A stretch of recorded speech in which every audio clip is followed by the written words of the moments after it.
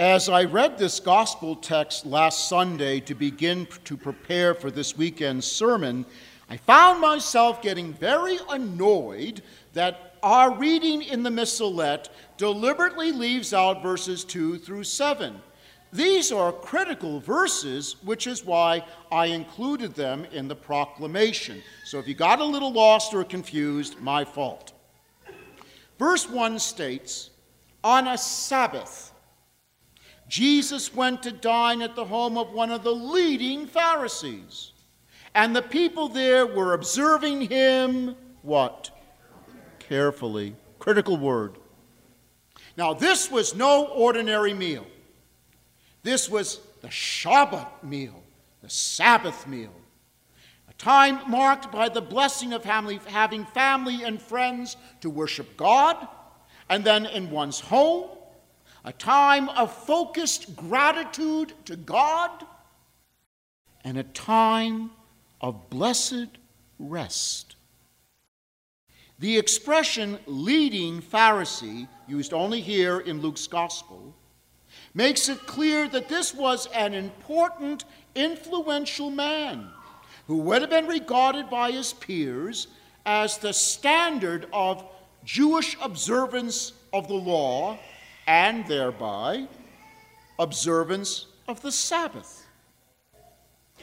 Jesus already had some nasty encounters with the Pharisees. That this Sabbath meal was stressful for all is abundantly clear with the statement that the guests were watching Jesus carefully. The Greek verb used for careful, paraterio, is used in Luke chapter 6, verse 7, chapter 20, verse 20, and the book of Acts chapter 9, verse 24. Careful is not the best translation. It really translates as hostile observation. Hostile observation. This Shabbat meal, this Sabbath meal, designed to be one of intense fellowship, intimacy of family and friends, unity, peace, rest, was going to be a battleground. The very essence of the Sabbath meal had been sabotaged by the attitudes, the mindset of the host and his guests. Why is the Sabbath so important? We Christians have virtually ripped it of any meaning or any value, which is a shame because the Sabbath is still in force. Only to the Jewish people did God reveal the mystery, the beauty, the gift of the Sabbath. No other religion in pagan antiquity had any concept of a period of sanctified time each week dedicated to the worship of God and 24 hours of rest for man and livestock. This was, I argue still is, a radical concept. The Sabbath is God's gift to man, showing God's chesed, his loving kindness, his divine mercy toward man. Now, later rabbinical tradition would uphold this view in a collection of sayings contained in a work called the Talmud. For example, the Sabbath is a queen whose coming changes the humblest home into a palace. The Sabbath is scented with the perfume of paradise, and as it reaches the earth, sorrow and sighing flee away, and peace and joy reign supreme. Even the clothes one should wear for Sabbath, says the rabbis, should be different from everyday dress. Thy Sabbath garment should not be like thy weekday garment, says the Talmud. Now, please understand, these are not pious sentiments. They are the natural conclusions derived from a fundamental truth. God established the Sabbath for humanity's benefit, for stability in family life, for stability in community life, and for one's personal growth in holiness. But this Sabbath meal had been deeply marred by a spirit of hostile observation of Jesus, who is Lord of the Sabbath. Well, then we learn there's a guest who's sitting right in front of Jesus who had a condition called dropsy, which in today's terms was probably edema, a swelling from excessive buildup of fluid.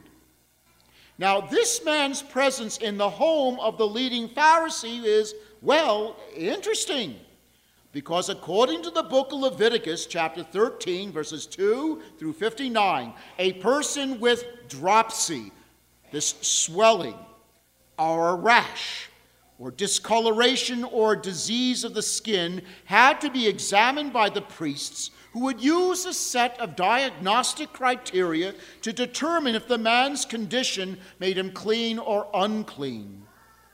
If unclean, he would be expelled from the community until such time his condition changed and he was re-examined by the priests. Now, we know nothing of the severity of this man's disease.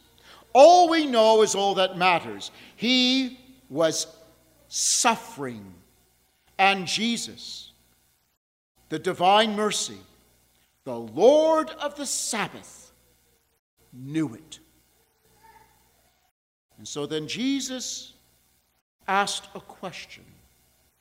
It was deliberately designed to bring out the hidden, the sharp divisions. He asked, is it lawful to cure on the Sabbath or not?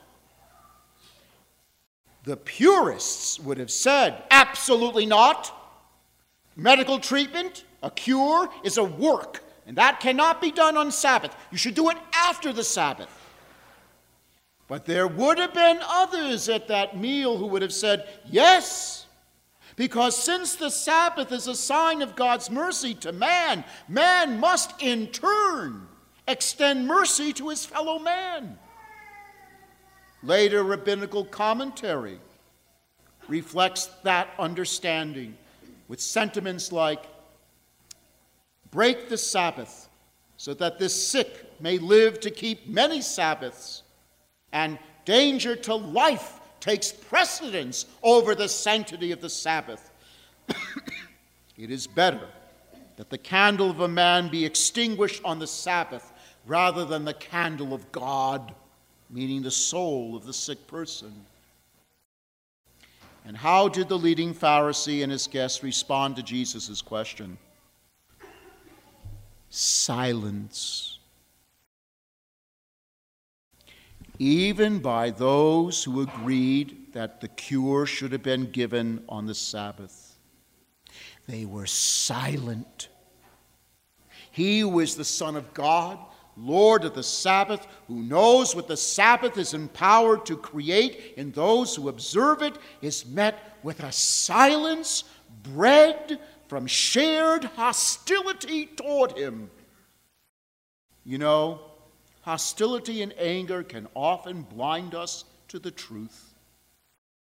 Nevertheless, Jesus took the man and cured him. Why? As God, Jesus would do precisely what the Sabbath is designed to do, to recreate man.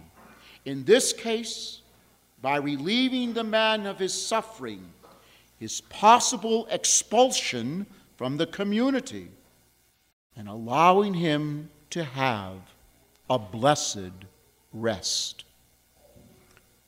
Now, what does any of this have to do with us?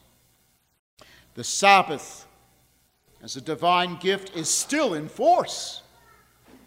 We have gathered for the supreme Shabbat, Sabbath meal, the Eucharist.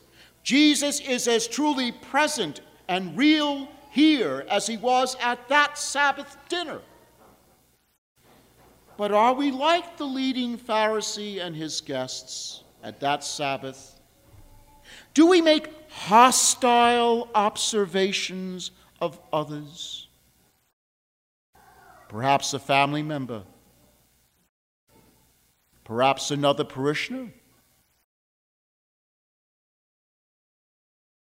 perhaps a person's priest or deacon.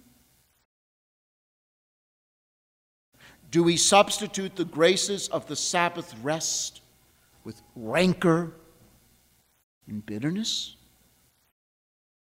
How do we prepare for the Sabbath day? With a sense of tedious obligation or joyful hope? A sense of boredom, which, by the way, is always the fruit of our willful spiritual neglect, or an openness to be surprised by the holy? Do our clothes reveal what we really think of Sabbath? Do we dress to meet our Lord, the Lord of the Sabbath? Or do we dress so that we can go out and mow the lawn or take a hike or crash on the couch? Do we allow the Sabbath to be a time of sanctified rest, a time for family and friends to cement bonds? Or are we 21st century moderns carried away with the obsessive compulsion to get more work done? Do we make the Sabbath meal at home something a little special? Or is just another opportunity to stuff our faces and fill our stomachs? Do we invite others to our Sabbath meal, especially those who have no one? There is an ancient rabbinical saying we can all learn something from. It goes like this: if it is written of God, who never tires, that he rested on the seventh day, how much the more shouldst thou, O man, rest on the Sabbath from thy weariness? Just as Jesus recreated that man suffering from dropsy, so Jesus desires to recreate us in the Sabbath rest by curing us of the afflictions we receive from this world. But do we let him?